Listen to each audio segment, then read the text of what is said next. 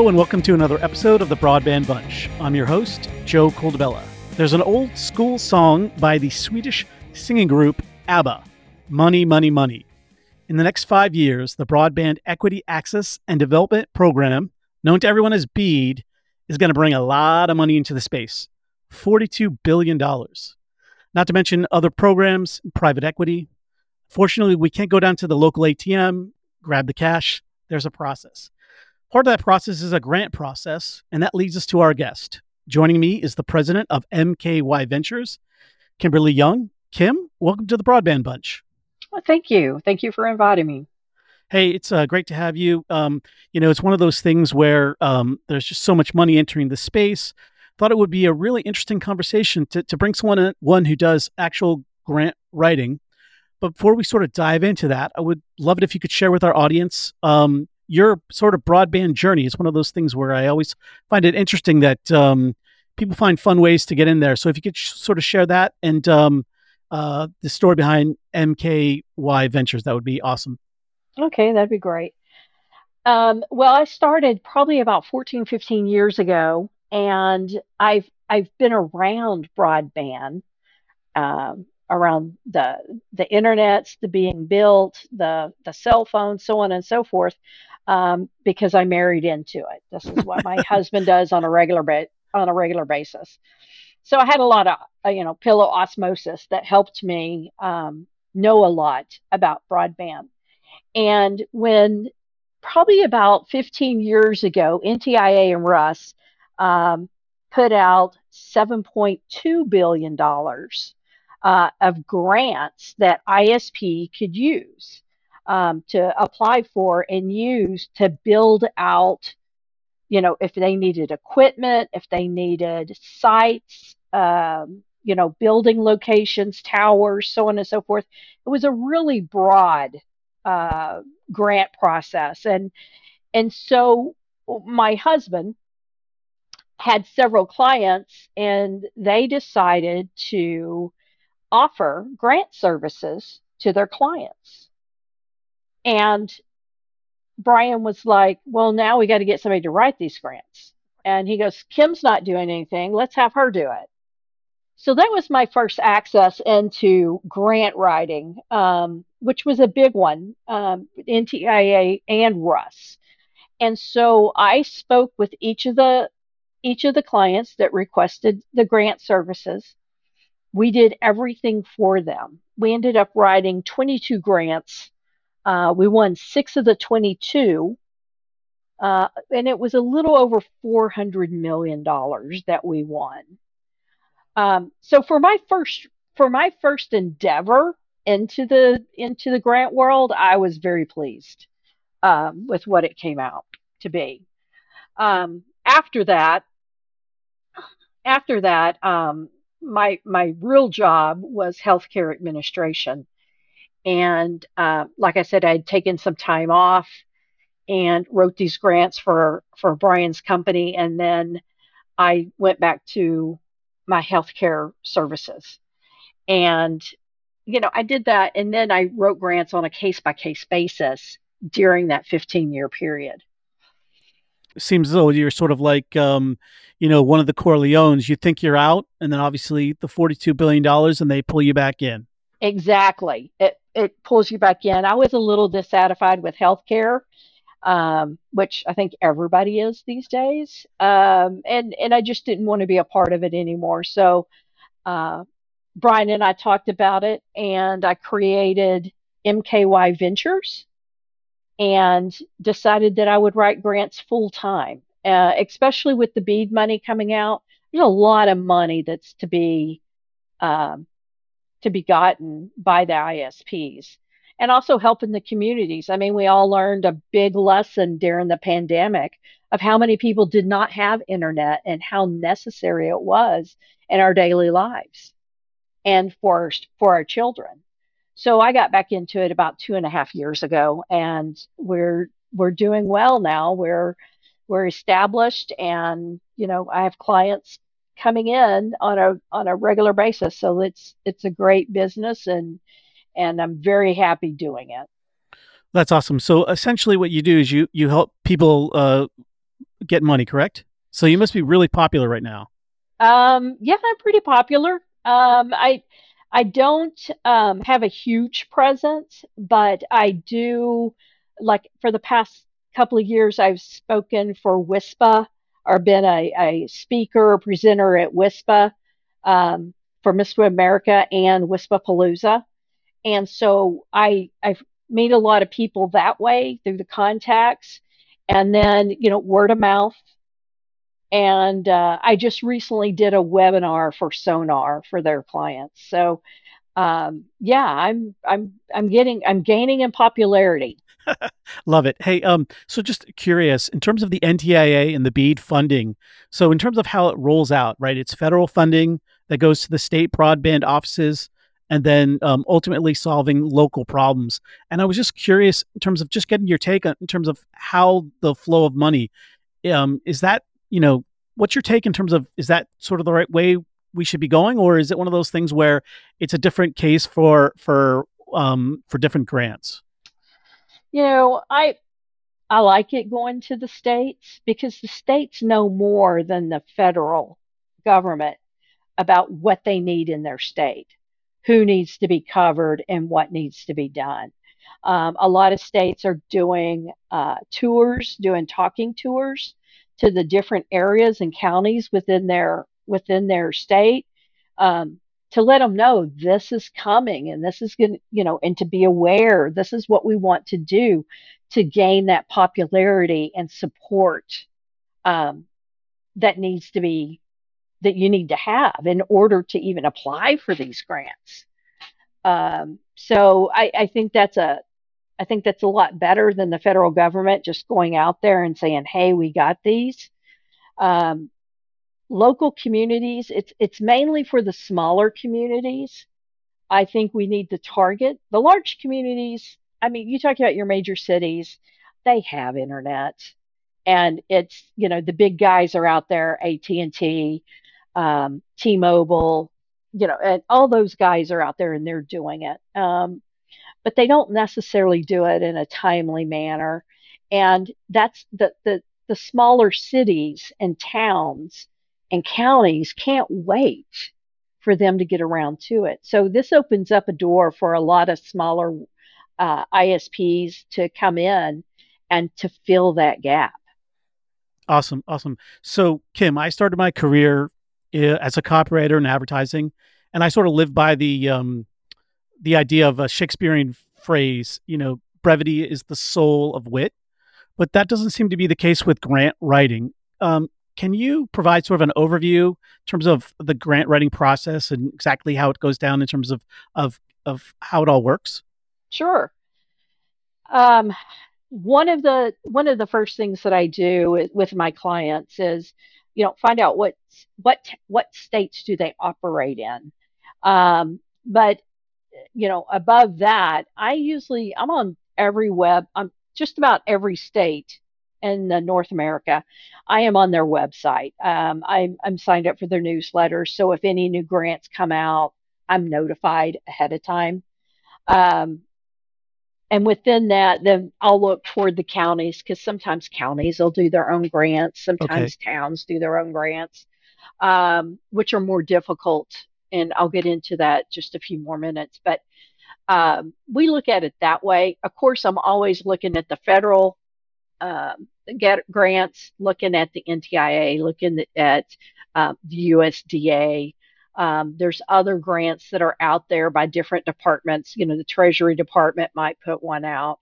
So, I look at all the federal departments and see what grants are out there because some of them aren't straightforward, saying this is for broadband.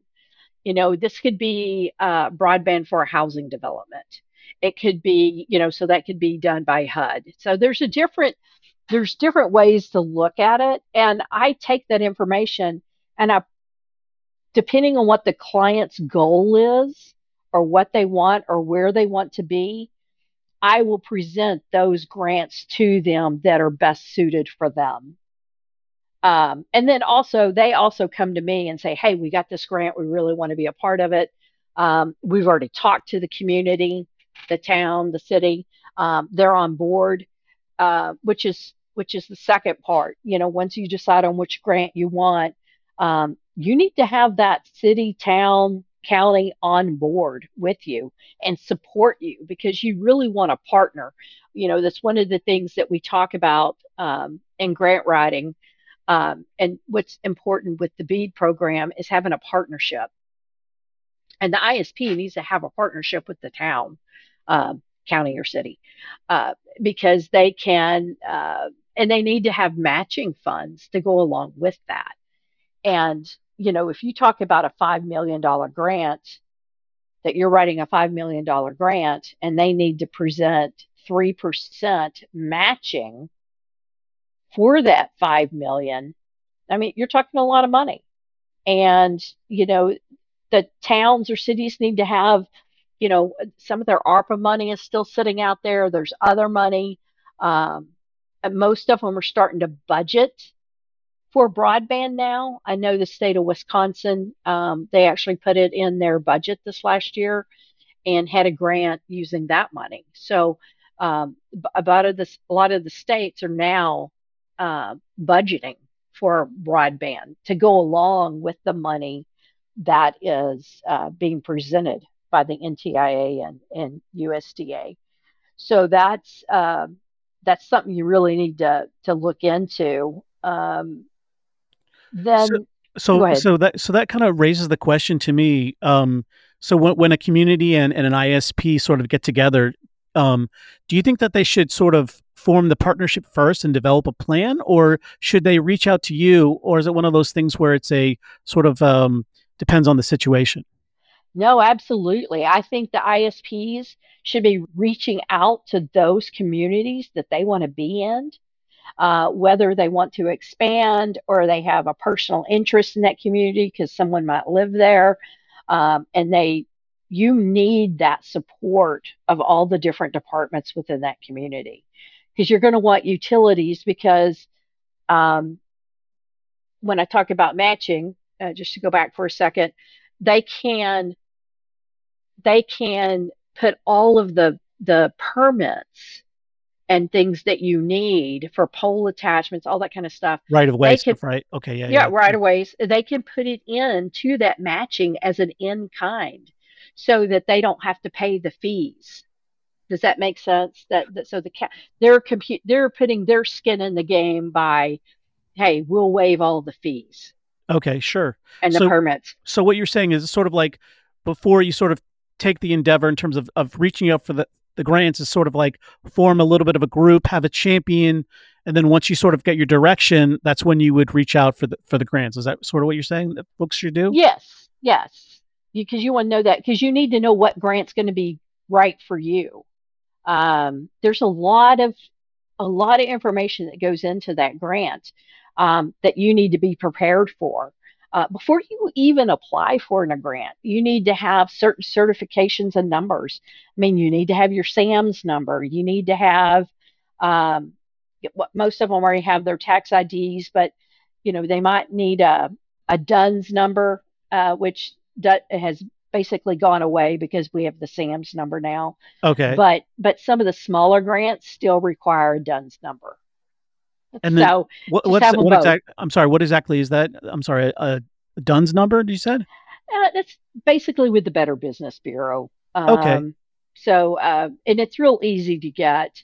Um, I have a website that I direct all my clients to where they can get their SAMS number, their DUNS number, um, and any other numbers that they need. I have websites to direct them to because they need to get those. I can't get those for them. So I'm let me I'm not part of the company. sure. So what you're saying is so once everyone gets their ducks in a row, is that when they should reach out to you or another grant writer in terms of starting the process?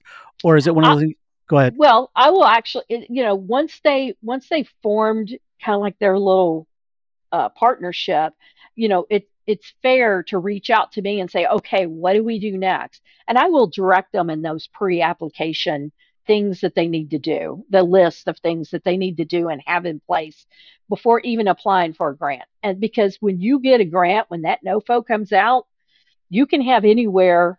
I've seen them as short as 4 weeks to as long as 90 days.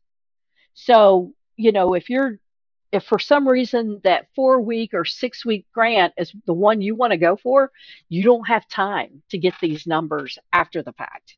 So you have pre-application things that need to be done ahead of time. You need to have your current network mapped out in a ARGIS, or some kind of geo mapping needs to be done. So you have that. Then you need to look at the different areas you're that you would like to be in, where you can help. You need to have that kind of mapped out. And then the grants, depending on the grants, will depend on which one, depending on your information and the grants that out there, you will decide which grant best fits your scenario. So, and it's super fascinating in terms of, so I guess is time the biggest challenge that these Yes, communities face? Okay. yes, yes. Because these grants are super long, super complicated, and it's one of those things where you hope you have everything, but do things pop up and you're like scrambling towards the end for the deadline? Um, there's things that could pop up.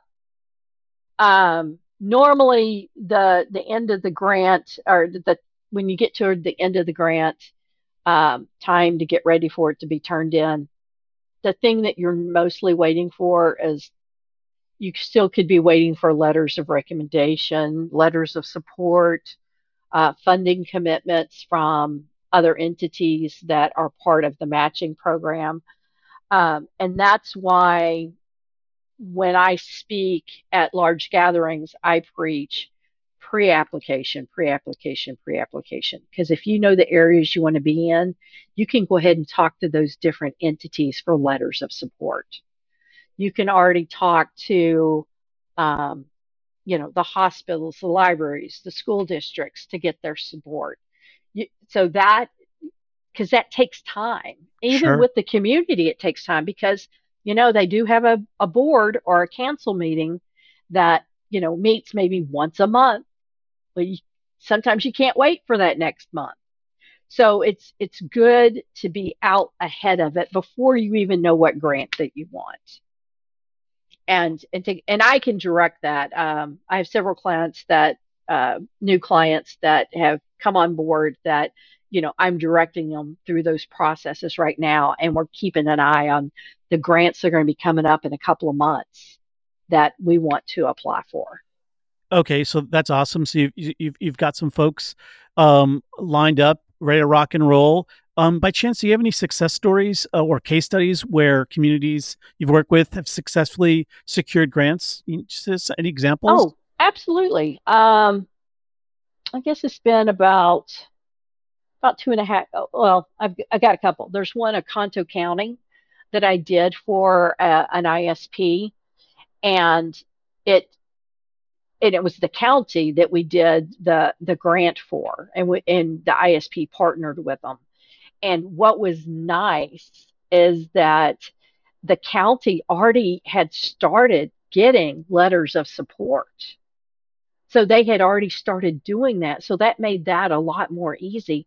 And they already had the county had some money set aside for the matching.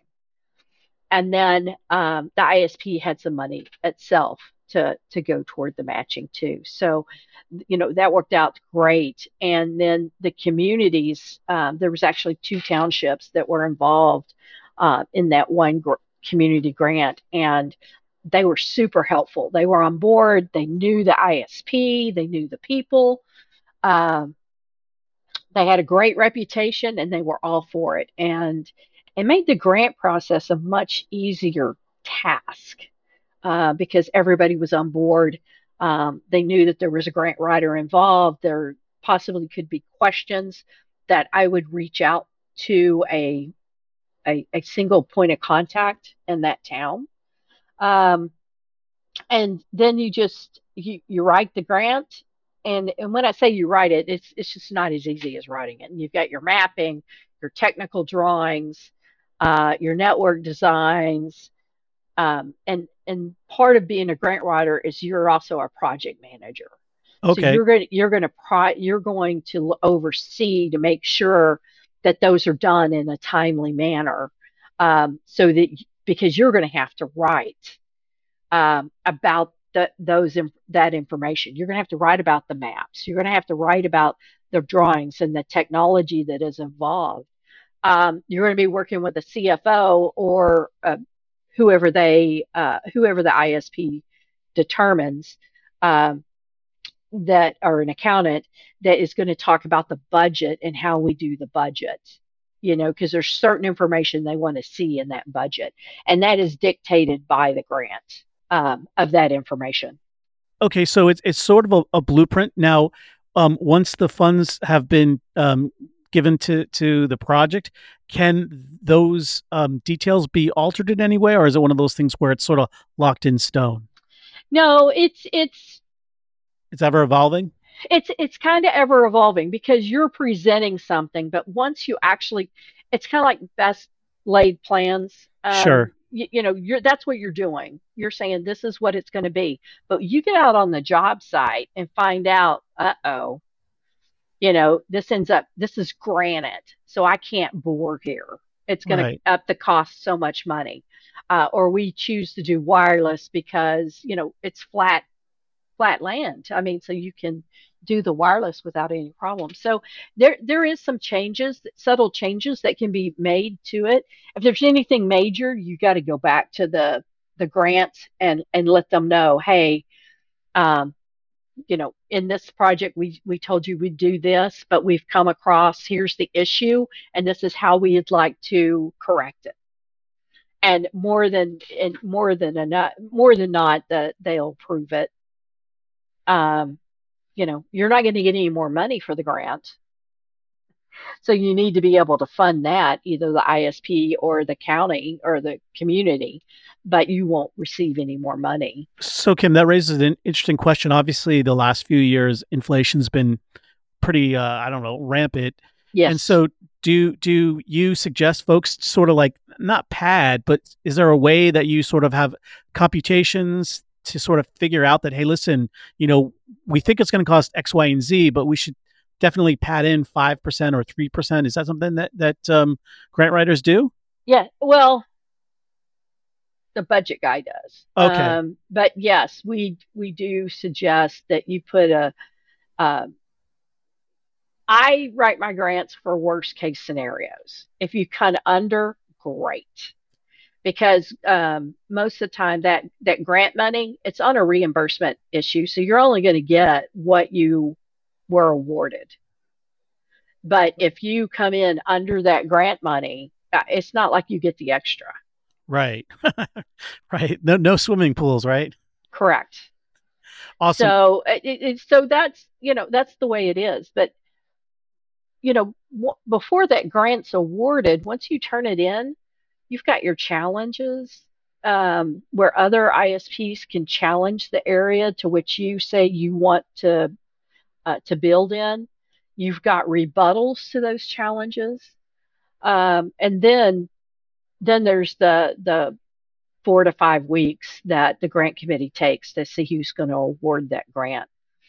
Once that award is once you're notified of the award, then the grant committee will send you all sorts of papers, um, for the money. For They might ask for additional financial information. You're going to sign an agreement that you're going to do this project and you're going to have it done within a certain time frame, or there's going to be penalties. Some of them have penalties, some of them don't.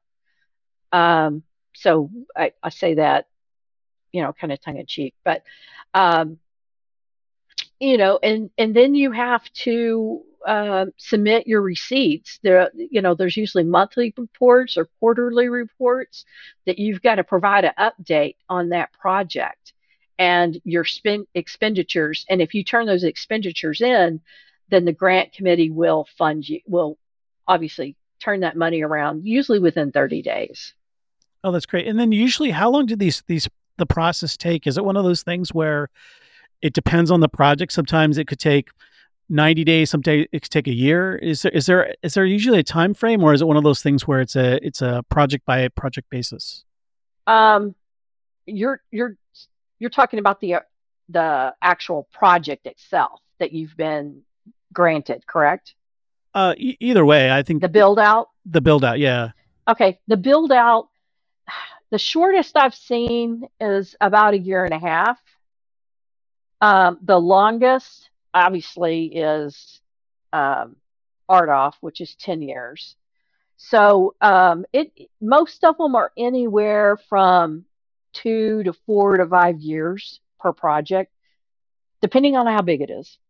So it's just critically important to get it right when you sort of at least get it in the right direction when you initially do the grants. Absolutely. So you gave us some great examples of how communities can be successful. Are there any common mistakes or pitfalls that folks should try to avoid? Is there anything that you could like point at and say, hey, listen, I've gone down this road. You don't want to go down this road. The ISPs that I have worked with have been around and are established. And so they kind of know the pitfalls. And so we've been pretty good at avoiding any major pitfalls. And you know what? It seems like the broadband community in general, they don't have a problem with sharing their stories, so to speak, right? No, Where they it's don't. because it's like they're not competing against one another. So it's like, hey, listen, I had this problem here, so you get to watch out. And that's one of the things that I love about the community is that we're all sort of in this together. We're all going down our different roads, but it's definitely one of those things where it's great that we've got folks to lean on. Right. I That's one of the things that specializing, because my grant writing, there's grant writers out there, but I specialize in broadband. So I know the players. I know a lot of the broadband community. And the thing that surprised me most with getting really into this is that they're willing to help each other, or give suggestions going, look, I've been in this area, and, another broadband person will come out and say, I have this scenario. I know you did this over here. What kind of experience did you have? What were some of your pitfalls? Because they're doing an area similar to that. So um, they're they are willing to help each other and to give advice. Some of them even partner together for a grant. Okay, that's So great. that's it's a great community. It's a great community. There's a lot of information out there and a lot of knowledge. A lot of knowledge. Hear that, folks? Don't be afraid to reach out to folks in the industry because usually, more often than not, they'll bend over backwards to help you. So it's one of the great things about it. So, as we've got $42 billion entering the space, there's the RDoF, there's the CAF money, there's all this money. Do you see any trends in terms of happening over the last few years as opposed to when you first entered the business? Sure. You know, prior, I'm going to say 15 years ago, I mean, it was pretty easy to come up with the information. Um, they weren't as strict with the data being as precise. It was just kind of lax in what they needed. And over the years, they have really realized, wait a minute, we can get more technical data. We can pin this a lot more. Technology has come a long way. So, and the equipment has gotten better. Our geo mapping has gotten better. We used to do static maps. Now we do geo. So it's those are the type of trends. It's getting easier to put the grant together because you have the equipment to do it. Um, so I would say that's probably the biggest trend is the technology has gotten better, and we have better access. I think they've understood that mapping. It's just not the FCC mapping anymore. Now the states have their own mapping. Some of the counties have their own mapping. So, it's better information. So we have a lot better information than we used to. Awesome. And then you spoke about technology. I was just wondering if we could sort of just briefly touch on artificial intelligence. It seems to be like on everybody's lips nowadays. And just curious if there's any potential in terms of leveraging AI for grant writing. Does it help contribute to the quality, the accuracy, or is it one of those things where we're still sort of at the beginning stages of that? Don't think we're at the beginning stages. I know OpenAI, went to Congress and said, "Hey, you need to regulate us." I mean, how many people in the industry actually go to the government and say, "Hey, you need to regulate me," because there's a lot of pitfalls that can happen with AI and and the information that's out there. One of the problems that we're seeing now is that college students are using AI to write their projects or to do their homework, and that doesn't help them. It's kind of like my dad. He in seventh grade there was a class that I could take that was like computers and calculators, and my dad was like, "No, you don't need to use that. You don't need to do it. It's too early." And he was right because I am terrible at, I don't know that I should publicly acknowledge this, but I'm terrible at math. I have to have a calculator in order to do math. I can do the formulas, I can do all this, but because of that class, I relied on a calculator. So now I can't do it by hand. So if I don't have a calculator, I can't help you. Yeah, I'm horrible at math too, so I think So that's a big boat. yeah, it is a big boat. And today, kids need to know how to do this by hand. I mean, what if you don't have a calculator?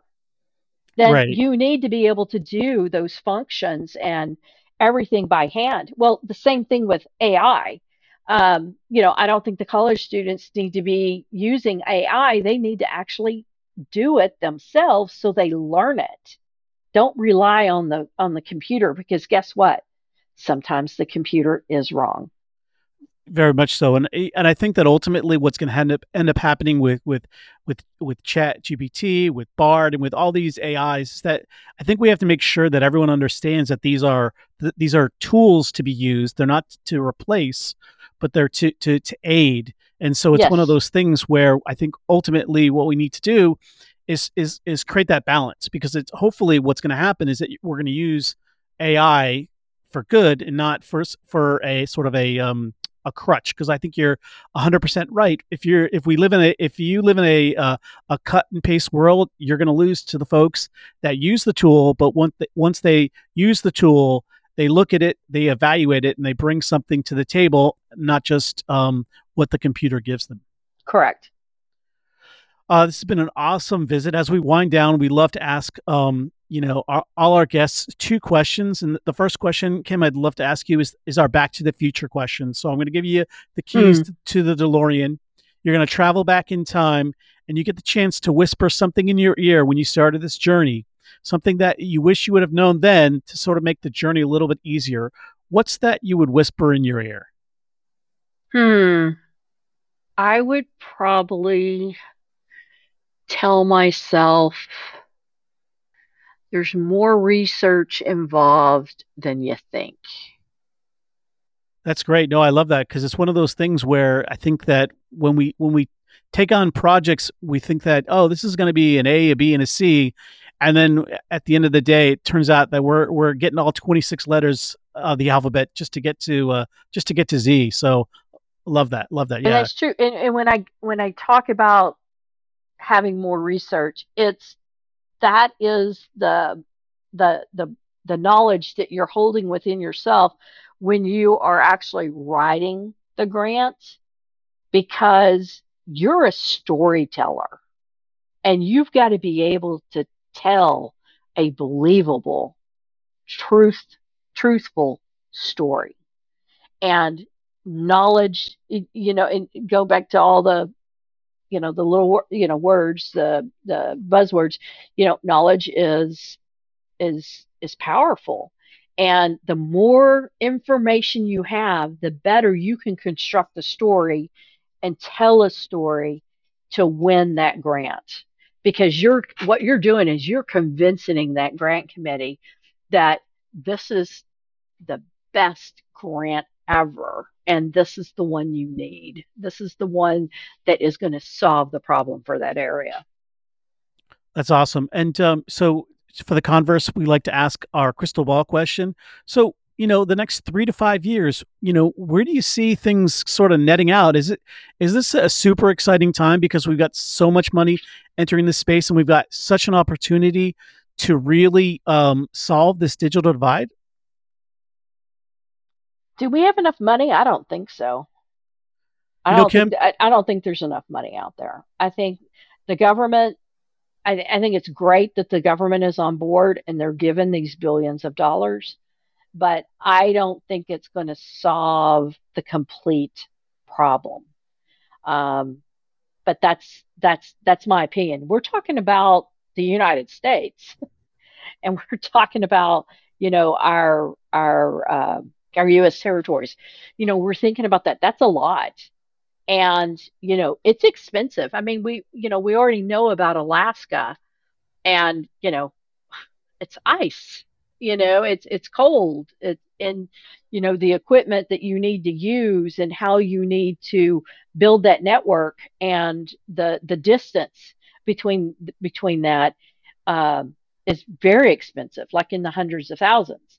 So, do I think that we have enough money? No, I think we get down to the islands and to the territories, and we're going to run into different issues, because they because of the weather and the conditions that they have, the hurricanes.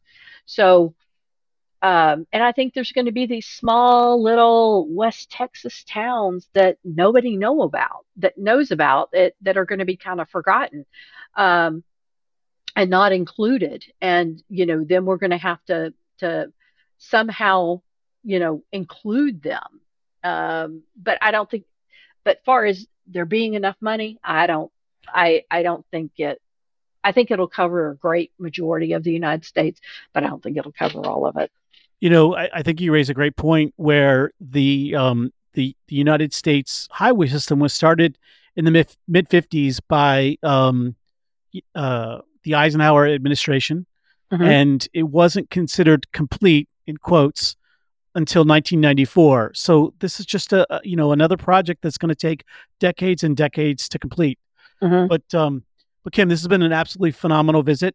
Where can folks go if they want to reach out to you and ask you questions, or possibly use you as their grant writer? They're more than welcome. They can email me or call me. Um, my email is K, the initial K, Young at mkyventures.com. And my phone number is 708-774-7850. Love it. And, we operate Monday through Friday. So give me a call. I'll be glad to help you. Kim, thank you so much for sharing your knowledge and for just giving us a little bit of perspective in terms of grant running. Thank you so very, very much. You're very welcome, Joe. Thank you for having me. All right, that's going to wrap up this episode of the Broadband Bunch. Until next time, we'll see you guys later.